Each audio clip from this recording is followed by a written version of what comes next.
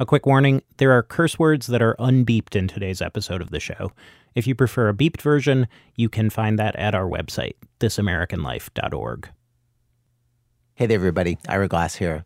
So last week, our program, This American Life, won a Pulitzer Prize. It was the very first Pulitzer ever awarded to a radio show or a podcast or audio journalism of any kind. Among broadcasters, this was always kind of a sore point. I have to say that the highest award in journalism, the Pulitzer, was off limits to us. They would not consider us at all for any awards. In fact, a whole other award, the Peabody Award, was started in 1940 as a prize for broadcasters. And one of the reasons that it was that broadcasters wanted their own version of the Pulitzer. So needless to say, everybody here was very excited to get the award, very excited to be the very first broadcasters to do this. And today we're going to replay the episode that won. It first ran this past November, about things happening at the Mexican border. And what we're going to do is we're going to play the original episode. I'm going to jump in here and there with updates, but mostly you're going to hear what we originally broadcast. Just FYI, the stuff that we describe happening at the border is pretty much all still happening today, even with COVID-19. And what else do I want to say? The little boy that we start the show with, we have a big update on him at the end of the show. He is not at the border anymore, and we talked to him about it this week. Anyway, I'm saying too much. Here's the show. Darwin's 9, and he's a kid who, I don't know, people just give him stuff. When he met my coworker, Aviva, he was playing with a soccer ball somebody gave him, eating a taco somebody else gave him. And Darwin's mom was explaining all this. Can you just describe what just happened? I have no idea, she says. A man, as you're talking about that people just give him things, walked by and gave you, how much did he give you? 10? Yes. Wow. 10 pesos. 10 pesos. ¿Y por qué te dio eso? Why'd he give you that, Aviva asked him. Darwin gives a little shrug like, yeah, what can I say? Porque pensaba que yo estaba pidiendo una moneda. Because he thought I was asking for a coin. His mom says, he was just sitting there, eating. You're like king of the camp. Que sí, soy el rey del campamento. Yes, I am the king of the camp, he says. As Aviva sits there with Darwin's mom, Elizabeth, he runs off for 15, 20 minutes at a time, and then returns with cash. Ay, Dios mío, santo Dios. $5. $5. She hugs him. Ay, tan lindo. Muchachito. Darwin runs to their tent to pull out all the money he saved and show Aviva. $279, a huge wad of cash, which, for context, they're living in a makeshift tent camp in Matamoros, Mexico, right over the border from Brownsville, Texas. And I mean, like, immediately on the other side, nestled against the U.S. and the Rio Grande and the customs office, you can see the big red arches of the border station. It's so close. Over 2,500 people living here, hoping to get asylum in the U.S. Darwin and his mom came here from Honduras. $279 here is huge. Most people, even the migrants who came with a little money saved, have been here so long they've spent it all. Our family sends us money, his mom says. Lots of families do that. But he brings in so much more than they send. Es inteligentísimo. Aviva then follows Darwin as he walks from the tents to the long line of cars that's waiting at the border to cross into the United States.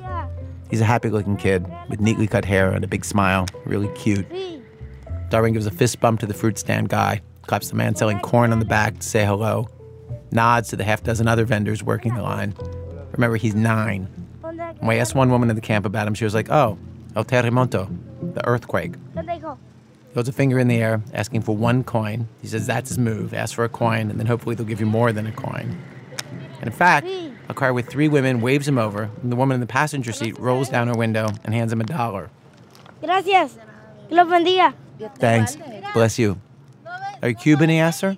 Es cubana. De Puerto Rico. La reconocí. Ya tú sabes. He says, I knew it from your accent. And she's like, right, you thought I was from Cuba. And they laugh. The woman asks his name, and he tells her. She says she likes his hair. I like your hair, he says. He reaches out to stroke her hair. It's straight and blonde. I like your hair because it's pretty, he says. She laughs and claps her hands. Look at what a flirt he ended up being. Ay, Dios mío, ¿tú tienes novia? Oh, my God. You have a girlfriend? Usted. Ay, fresco! You. Bye, Bye.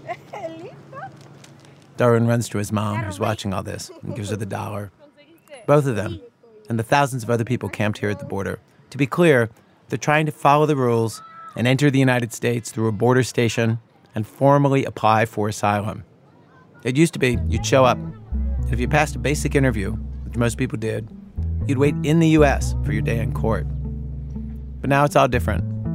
Under the Trump administration's Remain in Mexico policy, you get turned back to wait in Mexico. This policy is still pretty new. It really kicked in full force this summer. But it's a profound change with massive consequences. One of them, the size of this camp, which didn't exist before President Trump. And all across Mexico, in cities just on the other side of the border, there are now tens of thousands of people, according to the Department of Homeland Security, stranded under this policy, in shelters, on the streets, and in encampments like this one, sent by our government without much of a plan for where or how they'd live once they got to Mexico. This camp, for instance, is totally improvised. Long rows of scruffy blue and white and gray tents, over 700 of them, donated by do-gooder groups and churches in America. These are Coleman tents meant for weekend camping, not designed for rain and direct sun and cold for months at a time. There's no regular water supply here. Volunteer groups from over the border in Brownsville haul in over 3,000 bottles of water each day, and these are just the little 16-ounce bottles like you would buy with your lunch at a fast food place. There's no proper sanitation, just 5 toilets for over 2,500 people. Yellow porta potties, which get precisely as gross as you would imagine. One of the fathers here, Elwin David Bakis, told me that when his 8-year-old daughter needs the bathroom, No, pues si cuando tengo dinero le busco otro baño y si no, pues... Well, if I have some money, then I'll look and see if I can find her another bathroom to use. But if there isn't any, then I'll take her out into the woods, into the mountain, so that she can, use the bathroom, do her business, and then we'll go down to the river to wash up. Para tanta persona, eso no tiene pero ni 5 horas cuando ya están repletos. And honestly, with the amount of people using them in 5 hours, they'll be totally full. And people still keep on going to use them, especially women, because as you can imagine, there's a bunch of men out there in the woods that are using the bathroom and they don't want to be surrounded by that. there's a nurse at the camp named Helen Perry who runs a very small relief group with a very grand-sounding name, Global Response Management. With some volunteers, she started a medical tent in the camp, modeled after the battalion aid stations that she learned to set up back when she was in the Army. Anyway, I mentioned all this to Helen, that this father and daughter were going up in the woods. And she was like, oh yeah, knew that. Yeah. And then when it rains, all that rainwater washes down there, or it washes into the hard spaces in the camp. And they get, infectious diarrhea. So. Are you seeing a lot of infectious diarrhea? Yes. Most everyone here has some form of GI something or other, different types of tapeworms and ringworms. And the problem is that you treat it and then they come right back out and they get it again. I actually met Elwin because he was Helen's first patient of the day. He and his daughter both had pink eye from bathing in the Rio Grande, which is not clean. Helen's trying to organize a fix for that. So this is actually one of the areas that we're talking about bringing in a water purification system. So the Rio Grande is like right down there. Hola. And so what we want to do is put in a water purification system right over here, run a hose out into the water. It'll suck up the water, purify it, and they'll have their own water source. And you're the one organizing this? Yeah, so... not a government? No. Not the UN? Nope. Just you, a person? I've never... People are like, have you done water? And I'm like, no. But I'll Google it. I have to say, this is the thing that hit me hardest in Matamoros. You have thousands of people stuck there, right on our border. Two big governments, the United States and Mexico. One of them, of course, a lot richer than the other. And nobody's looking after these people with food and water and shelter, except a bunch of volunteers who raised their hands and said, we cannot ignore this. Buenas tardes. Hoy día tenemos voluntarios que vienen de Indiana. Good afternoon. Today we have volunteers from Indiana. Y de Indianápolis. From Indianapolis. Muy lejos. Really far. A cocinar para ustedes. To cook for you. Porque todos somos hermanos, ¿verdad? Because we're all brothers, right? So le vamos a decir gracias. Un aplauso para nuestras voluntarias. So let's say thanks with a round of applause. 8 very nice ladies from Indiana in fluorescent green T-shirts start serving food out of aluminum foil trays. Food for 1,000 people. It cost $1,900, which they raised back home in $20 donations. They also paid for their own flights and everything. An impressively competent group that calls itself Team Brownsville, started by a bunch of teachers, all volunteer, has organized this so a different bunch of people shows up 5 nights a week with food. They also pay for a Matamoros restaurant to deliver hundreds of breakfasts each day. The food today is fresh, but very north of the border, and very plain. Slices of ham and cheese on white bread, tangerines, grapes, baby carrots. Everybody we ask about the food, though, is polite enough to say how great it is. Pues rica. Sí, todos los días. It's tasty, this guy tells Aviva. Que la comida es rica? Es rica? Rica, sí. Bien rica. Sí. It's tasty, right? He says to the woman next to him. Oh, sure, very tasty, she says. As soon as Aviva walks away, the interpreter who was with us for the day, Gabby Munoz, overhears what happens next. Oh yeah, then afterwards, like her friend, or like the guy, or like the person's friend was like, what did she ask you? And he's like, well, she asked me how good the food was, and I said it was good, but what the fuck else was I supposed to say? Generally, they try to get the volunteers out of the camp by nightfall, because Matamoros isn't safe. The cartels are here. The city has one of the highest kidnapping rates in Mexico, according to the U.S. State Department. Its webpage about Matamoros says, murder, carjacking, and sexual assault are common. Gang gun battles are widespread. Anybody here is at high risk. Not far from where they serve the food, like just 20 feet or so from the actual border station, a woman named Jenny and her husband and her daughter set up their tent. I asked her if she chose that spot because it seemed like the safest, closest into the border like that. Sí, es el más seguro. She said yes, and explained that she and her husband and daughter had been kidnapped, the last city they were in. Fue en Reynosa. 15 días estuvimos secuestrados. So it was in Reynosa, and we were kidnapped for 15 days. She starts to tell the story of her family and the cartel, and the house they were held in. But as she does, a man quietly approaches and just kind of hovers nearby, listening.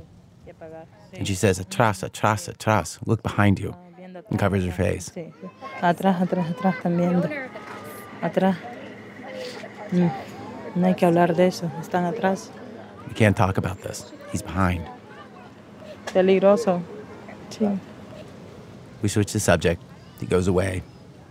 A journalist who's in this camp a lot confirmed that he was a cartel guy. How much violence there is against people in the camp is not clear. The nurse, Helen Perry, has heard about people being kidnapped from the camp, but that's hard to confirm. And she told me this story.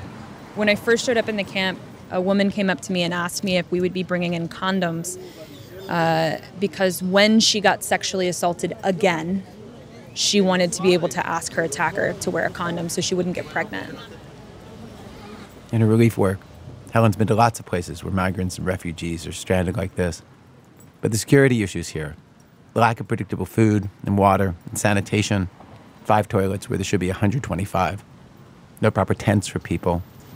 When I first saw it, I was literally just dumbfounded because I've seen refugee situations like this. I've been to Bangladesh. I've seen Cox's Bazar. I've been to Iraq. I've seen the IDP camps. I've seen the refugee camps from Syria. I'd say this is the worst. Yeah, I would definitely say that this is the worst. If at a bare minimum for a lack of humanitarian accountability for what's happening to these people. You mean that nobody's keeping account of who's here and who isn't, who goes in and who goes out? Who goes in, who goes out, who goes missing. In a proper refugee camp, she says, like a United Nations camp, they'd have that. A big tall fence, somebody keeping track of who comes in and out. When we asked Mexican officials about conditions in this camp, they said they aren't helping the 2,500 people here because they don't want a permanent tent city in this spot. They want people to move to government shelters. And the United Nations said they won't step in unless the Mexican government invites them to step in. The United States, whose policies landed people here in the first place, has also donated $5 million to house them in Mexico. The money doesn't go to tent camps like this one, but to the official Mexican government shelters. It's enough money to shelter 8,000 people.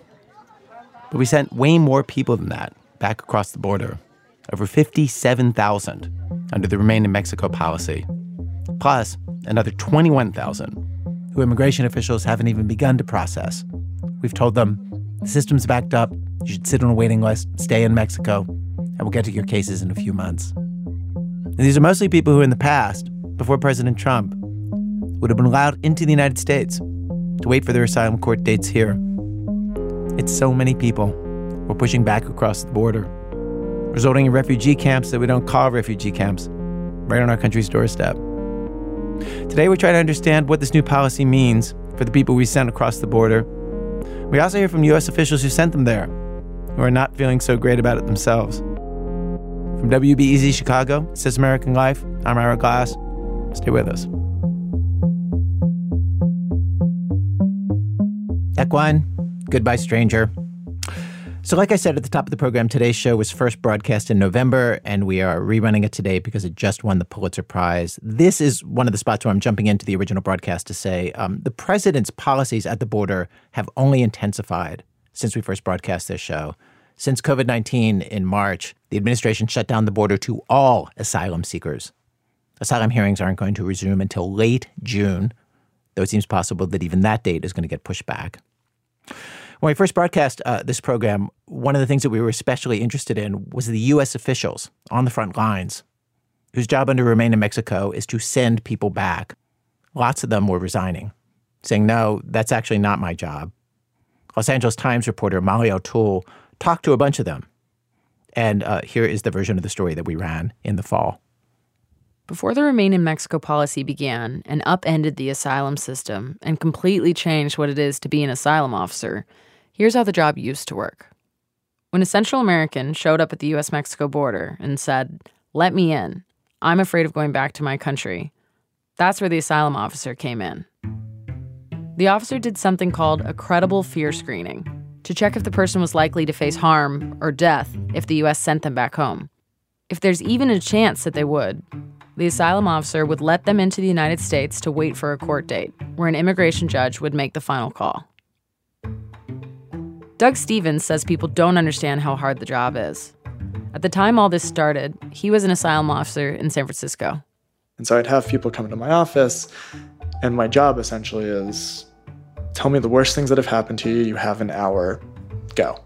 And then I'll decide if you're telling me the truth, and I'll decide if you get to stay.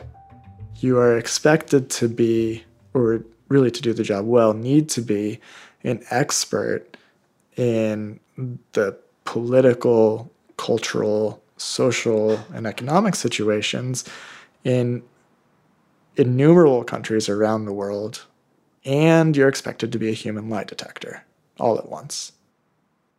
President Trump talks about asylum itself as if it's fraud. He says it's a hoax, a big fat con job, that people come in with fake asylum claims, that asylum officers just let everyone through, and then asylum seekers never show up for their day in court, that it's a border-wide 2,000-mile loophole. And it's true that most people do pass that first step with an asylum officer and enter the United States. But there's a good reason for that. It's built into U.S. asylum law, a common-sense humanitarian idea. We don't want to send people back to situations where they'd get tortured or killed. The legal term is non-refoulement. And so, U.S. law set the bar low. If there's basically any chance an asylum seeker could get killed or harmed, the officer's supposed to let them into the U.S. and doesn't need a lot of proof or evidence at that point. Later, when they get before an immigration judge, and by the way, the majority do show up, there they need proof, and most of them get rejected. Even before President Trump took office, less than 15% per year got asylum. That's because most people don't meet the specific criteria in the law or don't have enough evidence. Or it doesn't check out. All the asylum officers I've ever spoken with see it as their job to weed out the fakers, the people who don't really need protection, the ones who are just trying to game the system. Oh my God, here's where I'm gonna be real with you. This is an asylum officer we're calling Ursula. This isn't her voice. She's afraid of getting fired, so we had an actor copy what she said as closely as possible. The fraud is happening on a scale that's huge. We're talking hundreds of people a month. I interviewed 3 asylum officers for this story, and all 3 said the groups that have been the primary target of President Trump's immigration policies, they actually aren't the main ones committing fraud. It's not the Central Americans. It's not the Middle Eastern people. It is the Indian people and the Chinese people. They all have the same bullshit story about getting beaten with hockey sticks 3 times because they're part of a Sikh party. And the police told them they're going to jail them if they ever badmouth the ruling party ever again. Bullshit. They all just happen to do the same thing and suffer the same fate, even though there's absolutely no confirmation in any media that any of this persecution is happening. And studies done by our Department of State counterparts in the country are straight up like, this is not a real thing. The Chinese are running a similar scam with Christian claims.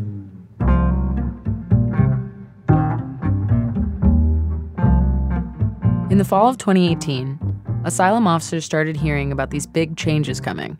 The policy that was first called Remain in Mexico, and then, later, Migrant Protection Protocols, MPP. But the asylum officers who were going to have to implement this thing, they didn't know any of the details of how they were supposed to do it. It was all shrouded in so much secrecy. This is another asylum officer. We're calling her Anne. We used an actor here, too, to protect her identity. Over the next few weeks, Anne starts picking up around the office that some of her colleagues were being called in quietly and asked to go to the border in San Diego. And instead of the credible fear screenings they'd always done, they seemed to be doing something entirely different under MPP. A whole new kind of interview, with different rules. She knew she was going to have to start doing them too, so she pulled aside a coworker who'd already been sent to the border. I was asking her, hey, like, what's the training? Like, what is this? And she was like, I'm not allowed to talk to you about it. Another asylum officer? Yeah. Is this someone who you'd, like, consider a friend or just sort of, like, professional colleague? Good colleague. Someone that we had mutual trust, for sure. And then was brought in by a supervisor for, like, a special brief about it before I was going to start doing these interviews, and was told, here's the skinny on it, and don't tell anyone. Why? Because I think they knew that it was legally dubious and suspect, and they wanted to keep the leak to a minimum. The leak being a major policy rollout that was going to change asylum. Yeah. That's the leak. That's the leak, yeah. 2 months go by before they do a formal training session with the full asylum corps. And it's just a PowerPoint. Here's Ursula again. Hands were going up and being like, wait, how is this legal? Or how are we going to be doing this? And how do we know how this works? All three of the asylum officers I talked to said that the presentation left them with lots of questions, including the biggest one. How is this legal? These officers knew better than almost anyone how dangerous Mexico is. And this policy seemed designed to send tons of people back to Mexico. It seemed to be in direct contradiction with U.S. asylum law, which says that, at the very least, we can't send people back to a situation where they'd get harmed or killed. We can't violate the principle of non-refoulement. And the response was like, I'm just the messenger bringing this down from HQ, and this is the PowerPoint they gave us. I was like, well, if you don't even care about double checking that this is legal and you're just the messenger, as you say, you're a fucking asshole, you know? All three officers say they raised concerns and got roughly the same response. Just get out there and do your job. What they found out soon enough was just how radical a change the new MPP interviews were from the old credible fear screenings. For starters, not everyone would get an interview. Only the people who volunteered that they were scared to go back to Mexico would. If they got an interview, under MPP, asylum seekers would have to prove that they'd be harmed in Mexico, not their home country. And not just any harm. They can't just be threatened by gangs or the police. They have to be threatened by gangs or police or whoever because of some very specific reasons laid out in U.S. law. Because of their nationality, race, religion, politics, or being part of a particular social group, like LGBTQ. And they'd have to show that the Mexican government, like a cop or an official, was unable or unwilling to protect them. And the asylum seeker couldn't just say all this happened, like they could under credible fear screenings. Now, they need to prove it. It's like, as asylum seekers were traveling through Mexico, fleeing for their lives, they should have been gathering evidence of all the screwed up things happening to them there, making a paper trail. And they should have had all of this evidence on them, right then, right after crossing the border. Which, of course, is next to impossible, especially because they had no idea any of this was required. Doug saw all this happening and wanted nothing to do with it. So he tried to keep his head down, to try and avoid having to do these interviews, hoping the courts would kill MPP. But they didn't. By June, MPP returns had skyrocketed, and it was all hands on deck for the asylum corps. Doug couldn't dodge it anymore. And I got the email. It said, "You're doing MPP interviews today." So I had a father and son. Son, I think, was pre-teens, 11 or 12.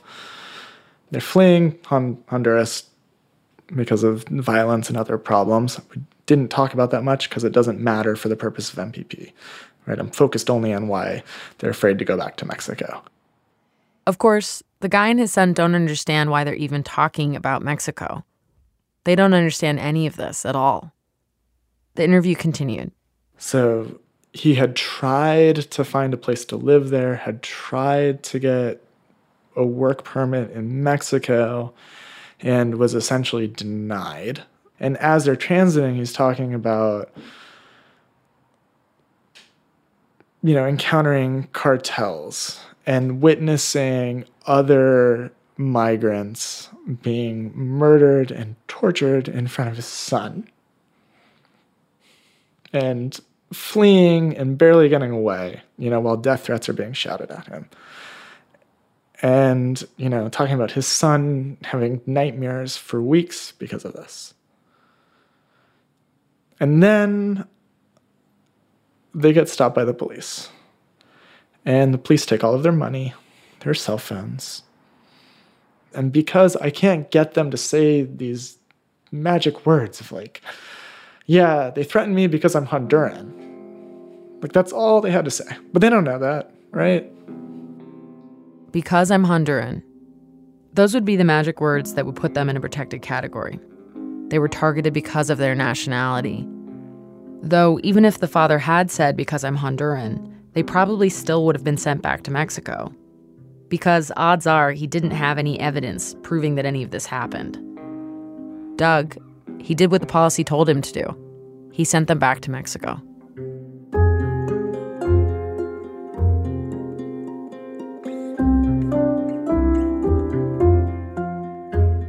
The old Credible Fear screenings usually took an hour or less. These MPP interviews can last 4, 5, 6 hours. When I asked these asylum officers to describe what these interviews are like, for them, for the migrants in front of them, Ursula gave the most vivid picture. She told me about the very first MPP interview she did. A family from El Salvador, 2 parents and 2 kids. She had a script she had to stick to. The family was exhausted and traumatized and totally unprepared. You're put into a cell. You're separated from your kids and your wife. You have no idea what's going on because you thought today you were going to be interviewed about El Salvador and you were going to get to enter the United States. A couple hours later, they lead you into this freezing cold cell where they chain your hands to a table in handcuffs, and someone is sitting across from you who doesn't speak your language and starts talking to someone in the phone who starts translating to you that you're going to talk about Mexico. You smell like shit because you've been living in a shelter, without any running water for a month and a half. Plus, you've traveled all the way across Central America to get there, and you don't understand why someone's talking to you about Mexico. This interview goes on for an hour and a half, and the person keeps pausing it so they can talk to someone on the computer, which they say is their supervisor, and another guard leads your wife in that you haven't seen in the last 12 hours into the interview room, and you can, brush her hand as she passes by. You're so happy to see her because you've been separated and you have no idea what's going on. So, where are my children? I don't know, sir. I'm sure they'll be fine. Your wife goes through a similar interview, but she keeps being confronted about the answers she's giving because they're different from yours, and the officer can't understand why this story varies so differently between 2 people who experienced it. Half an hour passes before her children are brought into the room, and then the officer has to talk to a 10-year-old boy about whatever his parents said, and then confront the 10-year-old boy on inconsistencies between his story and his parents' story. And then the wife is like, when am I going to see my husband again? And the officer's like, I have no idea. Let them know if you need to use the bathroom. Ursula made the case that the family shouldn't get sent back to Mexico. And to her shock, her supervisor agreed. In fact, she happened to walk outside the moment the family got released. They've got their backpacks on, they're holding hands. She thought, maybe this won't be so bad. But that was the last time. The very next interview, a woman told her over and over she was afraid of being raped and killed in Mexico. Ursula believed she was going back to a place where that was very possible. But because the woman couldn't name a specific person who'd assault her, Ursula had to send her back. Since then, it's essentially been no after no after no. Asylum officers told me that even when they find one of those unicorn cases, where they check off all the boxes and recommend not returning to Mexico, their supervisors overrule them. Anne told me and my producer, Nadia Raymond, about one asylum seeker's case where their attacker even spelled out their motive, and it still didn't fly. It was basically a situation where there was a really clear connection to the nationality. Like, the persecutor had, really said, I am harming you because of this nationality and your nationality. And the harm was really, really severe. It was, definitely torture. And it was really clear that the police, weren't going to do a thing about it. Didn't care at all. And the supervisor rejected it. Why? Did they say why? They said, we can't show that if this individual went back to Mexico, the persecutor would be able to locate them. So the standard today is upside down from what it used to be under credible fear. Instead of, let's err on the side of letting people in because we don't want anyone to be tortured or die, under MPP, the standard is almost impossibly high. So almost nobody gets in. The Department of Homeland Security says only about 960 people interviewed have not been sent back to Mexico.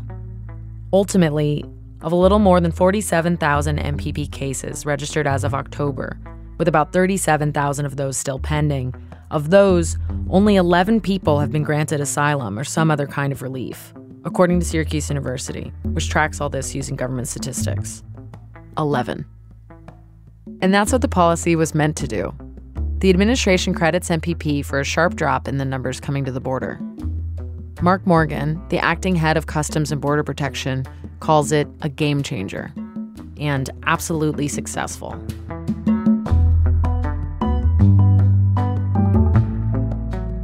It only took Doug 2 days and 5 interviews to go home after work and pull out the law books. He's a lawyer. He actually owned a beat-up copy of the Immigration and Nationality Act, the law hundreds of pages long that makes up the foundation of the U.S. immigration system. He grabbed that off his bedroom shelf along with a few of his other books from law school.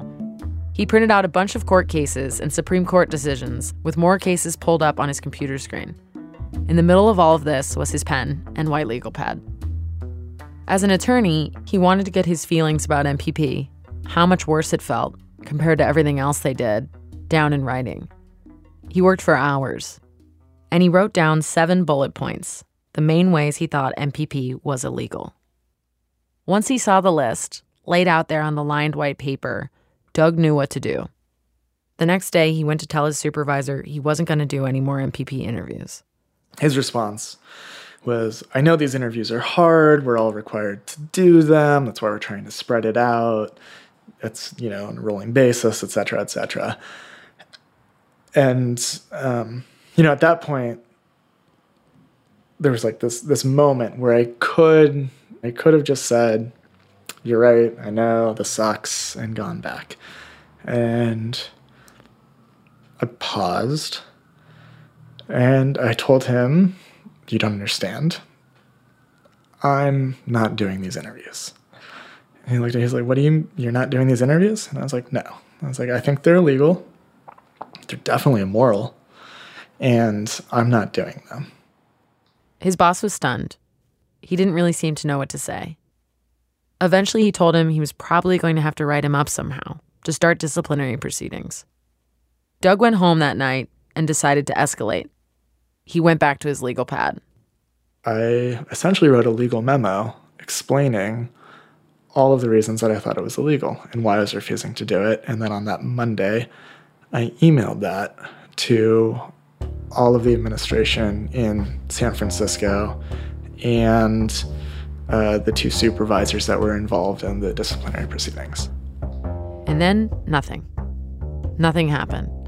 Instead of sparking some kind of rebellion, or at least forcing a confrontation, it's crickets. So he took it a step further. He sent his memo to his senator's office. Then he drafted his goodbye email, attached his memo, and sent it out office-wide to all of San Francisco Asylum, about 80 people, and to a representative of the Union for Asylum Officers across the country. And with that, Doug shut down his work computer and walked out. He quit. They make one change, and everyone at the office is like, oh, this is terrible, but we'll figure it out. And they make another change. They're like, oh, this is terrible, but I need my job. I'm going to do it even if I don't want to, and I'll complain about it, and I'll complain about the work, and I'll complain about the hours. At the end of the day, I'm going to do it. And the more I do it, the easier it is to do.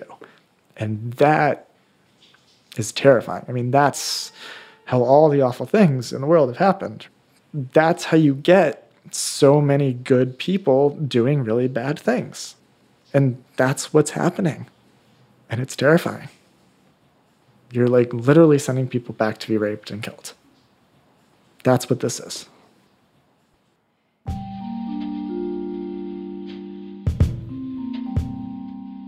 The 3 officers I spoke with are not alone. A union representing the asylum officers and USCIS employees filed a brief in a lawsuit against the administration, arguing that MPP was illegal. And a ton of officers are quitting. I've heard this from a bunch of people in the Asylum Corps and at Citizenship and Immigration Services, the parent agency. Several use the word exodus. And if officers can't quit, they're calling in sick. Anything they can do to avoid MPP interviews. We tried to get some numbers from the government. They wouldn't tell us how many people had left. They did say that by the end of the year, they hope to have 771 asylum officers. But as of a month ago, they had something like 550, meaning they're roughly 200 people short. I tried to get an interview with the acting head of USCIS, Ken Cuccinelli, to talk about all this. He's since been named Deputy Homeland Security Secretary. He didn't give us one, but I did get one question in. It was at a press breakfast, so this audio was recorded on my phone. All right, Molly O'Toole from the Los Angeles Times. How do you answer the concerns from some of your asylum officers? There are concerns that many of these policies being handed down by the Trump administration, particularly targeting asylum, are in fact illegal, that they're being ordered to implement policies that are in direct contradiction with the immigration laws that are passed by Congress. Well, they're not in direct contradiction, or we wouldn't be utilizing them. We have 19,000 people that work with USCIS. I don't expect any 2 of us to completely agree on all of this, but I do expect that the professional employees at USCIS will implement the policies in place. They're part of the executive branch, he said. And so long as we're in the position of putting in place what we believe to be legal policies that haven't been found to be otherwise, we fully expect them to implement those faithfully and sincerely and vigorously.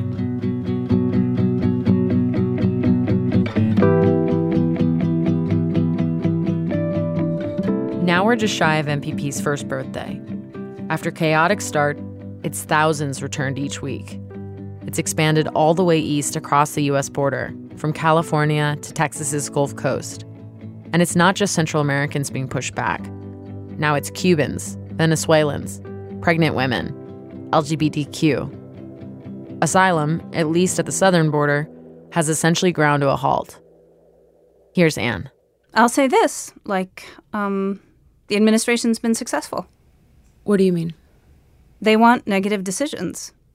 They don't want asylum seekers in this country. They don't want people to get positive decisions or determinations for asylum. They have felt that the standards for screening interviews were too low, and they wanted those standards changed and those standards raised, and they've succeeded.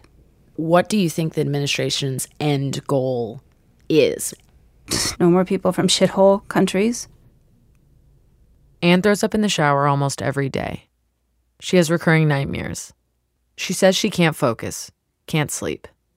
She thinks about the people she's returned to Mexico all the time. It's nearly 100. But there's one family in particular that she can't stop thinking about. A father and son. Why do you think that case sticks with you? Kid was really young. What happened to him? Did his kid get kidnapped? He get murdered? It's happening. It's happening a lot. What was that? And then, what's my moral culpability in that? I interviewed that case, and my signature's on that paperwork. And that's something now that I live with.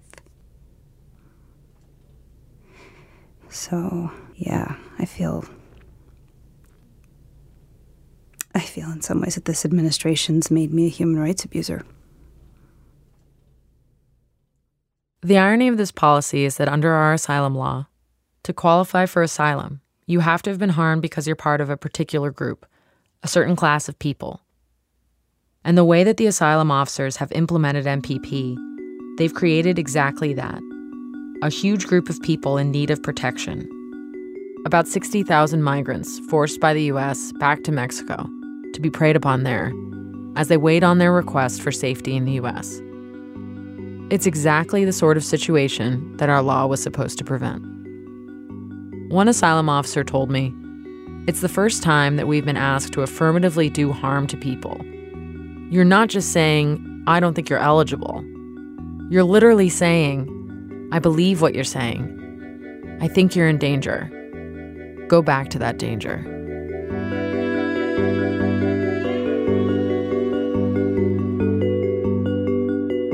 Molly O'Toole covers immigration for the Los Angeles Times. She wrote a print version of this story also. It's at their website. By the way, in the wake of her story, USCIS started a hunt to figure out who talked to her and to us and issued warnings to asylum agents not to speak with the press about what is happening inside the agency. Coming up, what's it sound like when the cartels get on the phone and bargain with your family for your life? We have recordings. That's in a minute from Chicago Public Radio when our program continues. It's This American Life. I'm Ira Glass. Today on our program, The Out Crowd. Stories about the people, the tens of thousands of them who have been pushed into Mexico by the president's Remain in Mexico policy and other policies. We're talking about what happens to those people as they wait in Mexico for months.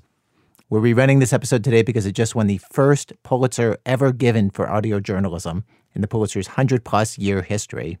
And we have arrived at Act 2 of our program. Act 2 is about the danger that these asylum seekers face when they're sent back to Mexico. Act 2, take the long way home. If you had to pick which border city in Mexico is the most dangerous, Nuevo Laredo, right across the border from Laredo, Texas, would be a good contender. The State Department classifies it as level 4 threat. That is the same threat level as Iraq and Syria. And a lot of the danger there is kidnapping. Kidnapping is so prevalent there that one of our producers met men in a migrant shelter who were terrified to go outside. A young Cuban guy told her, just putting one foot outside the shelter makes him worried. A trip of just 2 minutes. He's looking all around, and he's scared. We're interested in these kidnappings because they're so common. Reporter Emily Green went to Nuevo Laredo in August. She has this story about one kidnapping and what happened to one family, including recordings and details you really never get to hear. This family ended up in Nuevo Laredo because of MPP. Here's Emily. This guy who got kidnapped, I met him by chance. Actually, before he got kidnapped. And he told me how scared he was that he would get kidnapped. I was on a bridge in Nuevo Laredo that connects Mexico to the U.S. Every day, around 1 p.m. that month, the U.S. was sending back migrants from the U.S. side to Mexico under MPP. That day, there were 100 of them. They were easy to spot. They all carried clear plastic bags with a couple of documents in them. And none of them had shoelaces. U.S. immigration takes shoelaces from anyone they detain. Most of them were men, many of them with their heads down. And one pair stands out to me, a father and son in matching polo shirts, both of them sweating in the heat. They're chubby, soft faces. Dad has his arm around son. They seem like they'll talk to me. The man, I'll call him David, quickly tells me a story. Yo no soy ningún delincuente. Soy una persona que me he ganado la vida, pero que ya no puedo vivir en mi país. He says he's not a criminal. He's a person who's always made a living, but he can't live in his country anymore. They're from Honduras. David was a businessman. He ran a little clothing store. The gangs there demand money. They call it a war tax. The tax kept getting higher and higher until David's family couldn't pay it anymore. One night, the cartel broke into his house, threatened to rape his daughter, and so they fled. I've done lots of interviews with people like David, migrants in really difficult situations. This one felt especially hard. I think just seeing a father fall apart in front of his 11-year-old son. Y nunca me escucharon. Solo los dieron el documento para venir a una cita aquí, pero yo no puedo regresar. David says he wanted to ask for asylum in the U.S., but the agents didn't listen to him. They just gave him documents to come back to a court date in December. He can't go back to Honduras, he says. No tengo dónde ir, no tengo nada, no tengo dinero, no sé nada. A mí me dicen que aquí en este lado por donde vamos a pasar, dice que secuestra mucho la gente y no sé qué hacer. I don't have anywhere to go. I don't have anything. I don't have money, he says. They say that here, where we're being sent, a lot of people get kidnapped, and I don't know what to do.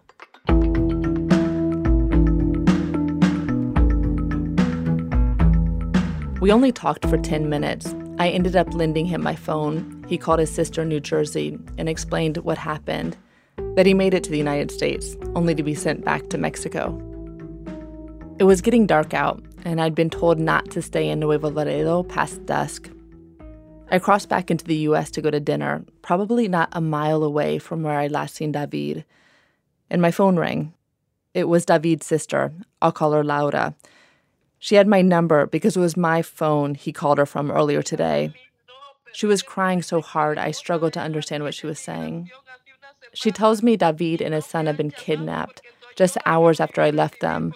She'd gotten a call from a cartel demanding ransom. Y que ahora ellos eran un cártel y que teníamos que mandar $9,000 por él y por el niño, $18,000.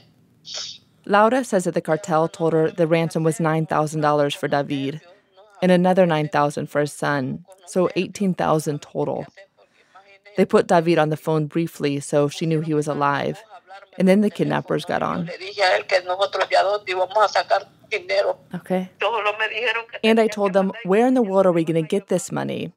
The man on the other end told her she had to get the money. He said he'd call back tomorrow. I asked Laura to record the phone calls. Buena. And she did. When they called the next day, she put them on speaker and used a relative's phone to shoot video of it. Es que no tengo nada, estoy viendo la manera, pero nosotros no tenemos dinero, muchacho. Viera cómo estamos ahorita de los nervios. They tell her, I need you to deposit the money as soon as possible, viejita. Viejita means old lady. Laura is 38. She tells them, again, that she has no money, that she's sick from anxiety. In her conversations with me, Laura is scared, crying. But when she talks to the kidnappers, she holds it together. She asks if David and his son are okay. The kidnappers tell her they have food, that they can bathe, for now. Each call only lasts a few minutes.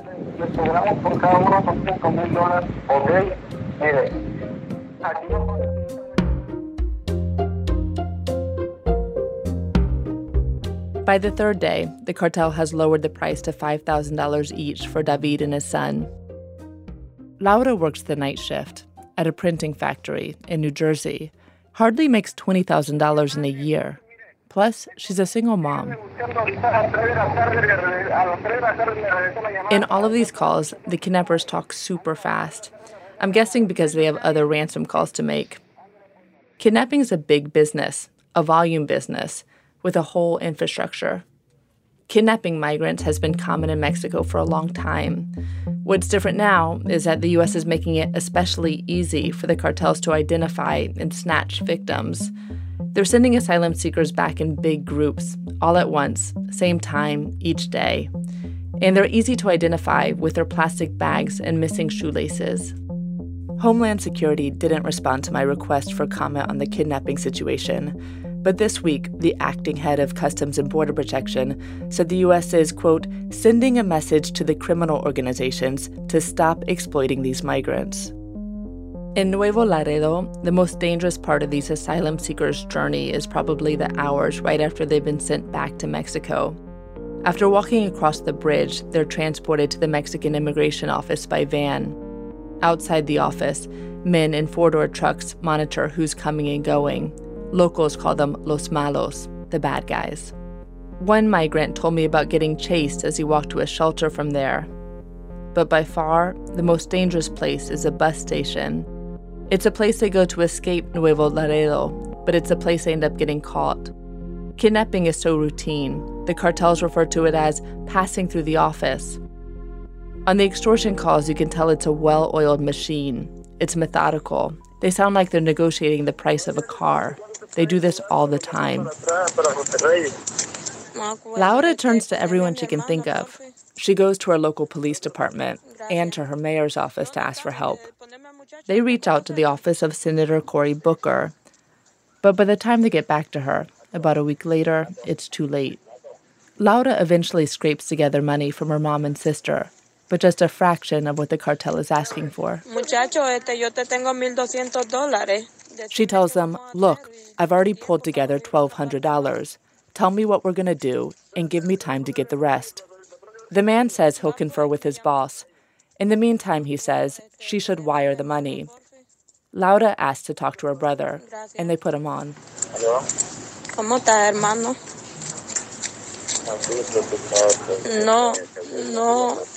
No te preocupes. She asks David, how are you, brother? Worried, he says. She tells him, don't worry, that she's pulled together some money. The next day, the cartels release David and his son. I talked to David on the phone 3 days after his release. He's so distressed, it's hard for him to finish a sentence. Respira, respira, respira. Breathe, I tell him. I wanted to help him. That's not something a reporter is supposed to say. But back when they were kidnapped, their lives were in immediate danger. And I helped in small ways. I connected Laura with an NGO in Mexico City that advocates for migrants. Since David and his son were released, I've suggested safe bus options. The family, they always knew that I was a reporter doing a story on them, but they came to see me as one of the few people they could trust, that they could rely on. Laura called me almost every day with updates. She still does.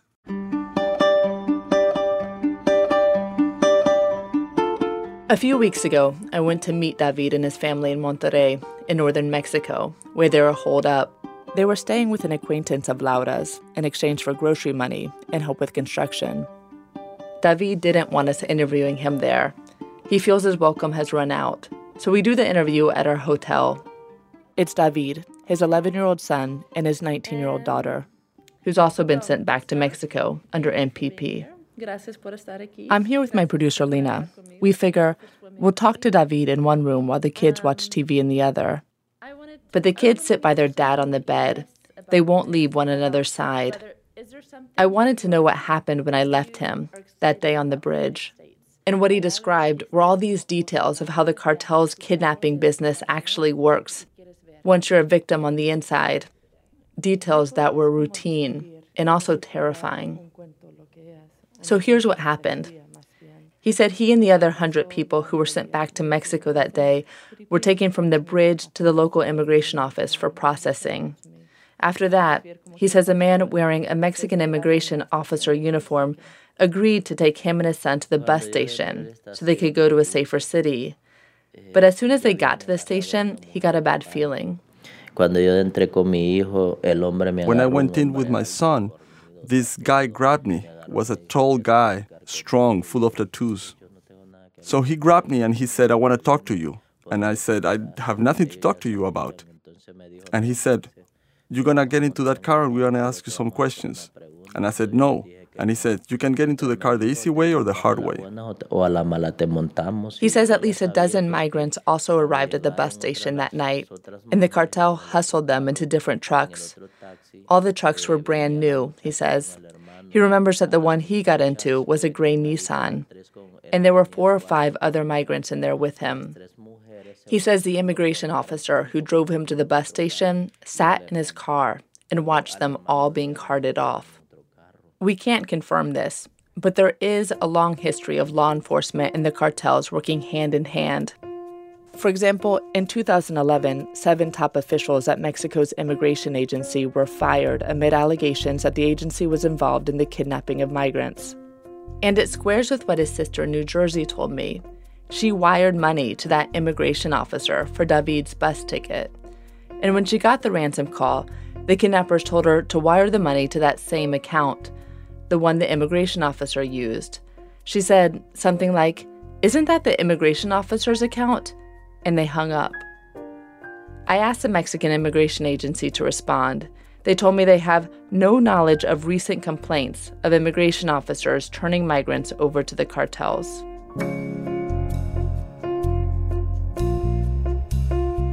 In the truck, David held on to his son. The kidnappers didn't speak. The guy just told us to keep our heads down, to stop looking at the sides. And the guy who was driving us was keeping an eye on us, and he was making sure we were not chatting. They had the windows all rolled up. The truck drove around for a while, but David suspects they were just going in circles, that they didn't actually travel very far. They pulled up to a normal-looking house with a big gate. Inside, the kidnappers used their cell phones to take pictures of David, his son, and the rest. They interrogated David about where he's from, his line of work, how he got to the U.S., and, most importantly, what family members he has there. It was like patient intake at a health clinic, except for by a cartel.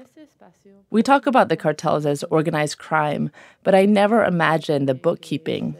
They keep records and photos of the migrants they kidnap, and also who they release. David says there were more than 20 migrants at the house. The men and women slept in separate rooms. During the day, the kidnappers hit any of the men who tried to look at the women. The room David and his son slept in had one mattress. Everyone else slept on the floor. At night, David would lay on the ground, holding his son. Lo que yo hacía es que me acostaba con el niño al rincón, lo abrazaba a él, abrazado ahí. I would lay down with him in a corner and I would hug my son. They couldn't see you crying, but my tears were almost like falling out. What hurt me the most, Emily, was that when this guy arrived, the boss, he would always tell me that my son's organs were good for selling, that he was in a good age, that he was only 11 years old.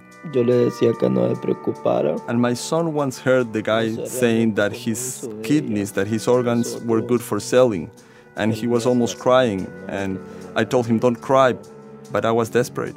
Estaba desesperado yo. As David tells me this story, his 2 kids are still sitting on the bed beside him. Neither of them is looking at anything in particular. They're just sitting there, blankly.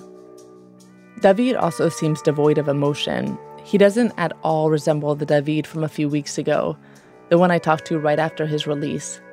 Now, his affect is completely flat.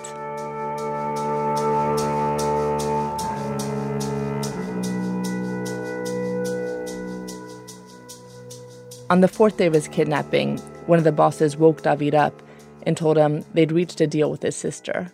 And he said to me, get up with your son, fat guy, because today I'm going to release you guys because your sister already paid, made a deposit. The man told David if he talked to anyone, police, reporters, the cartel would come for him, take his son, and kill David.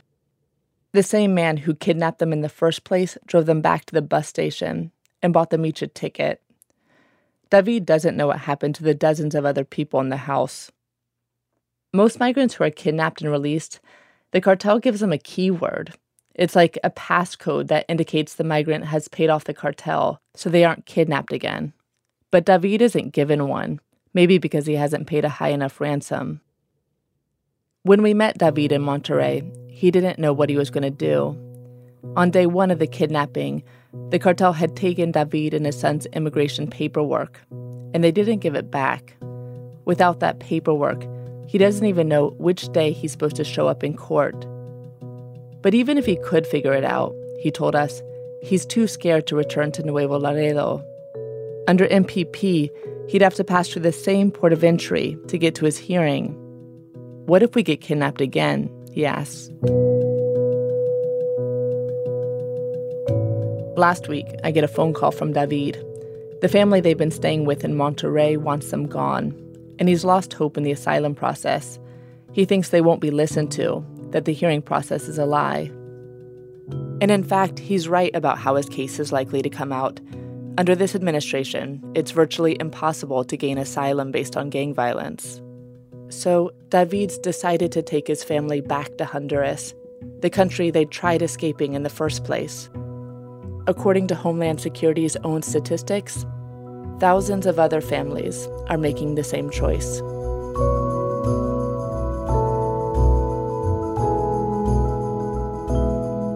Emily Green.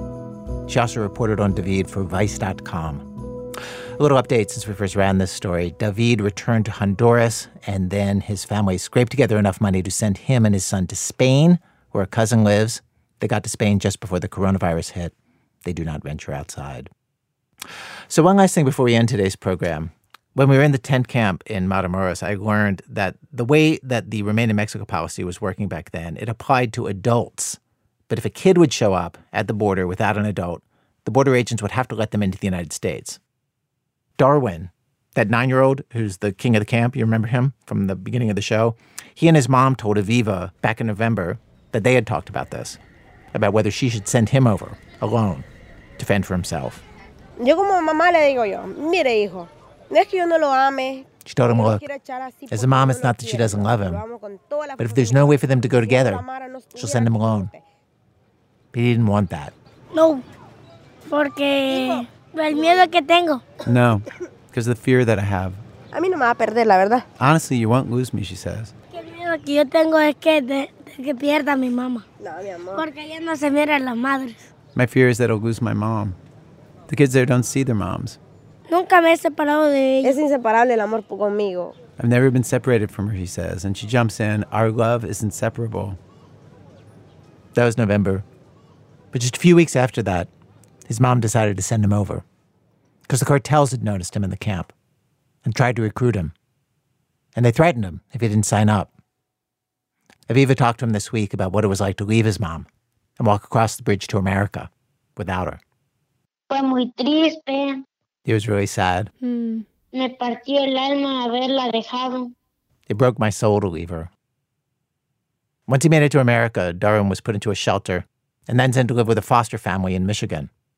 They treated him well, he says, like he was their own kid. El primer día que llegué comí hamburguesa. The first day there, I got a hamburger.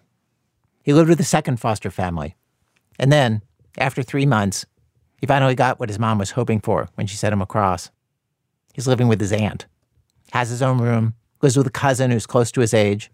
He told Aviva that for his 10th birthday, they had a party and baked him a big tres leches cake.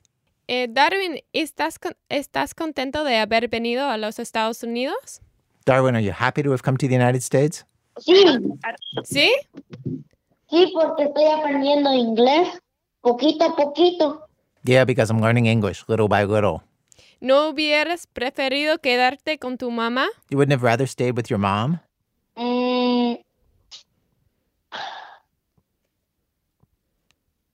Pues en realidad no sé qué.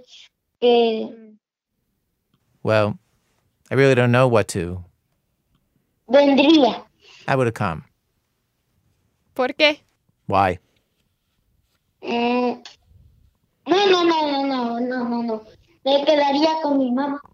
No, I would have stayed with my mom. ¿Por qué? Porque es lo único que tengo. Because she's all I have.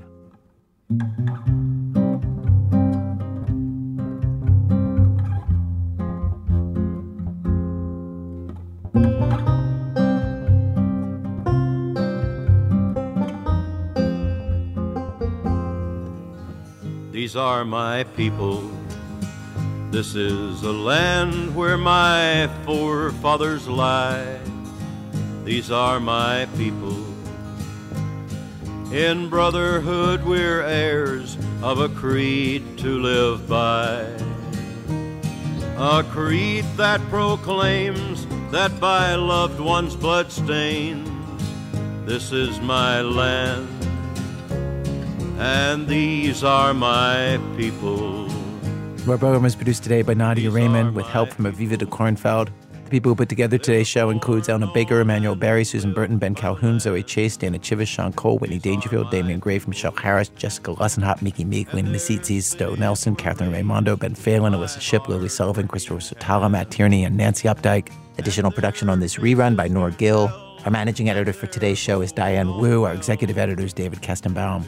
Interpreters for today's show were Gabriela Munoz, Catalina Maria Johnson, Daniel Schur, and Mario Michelena.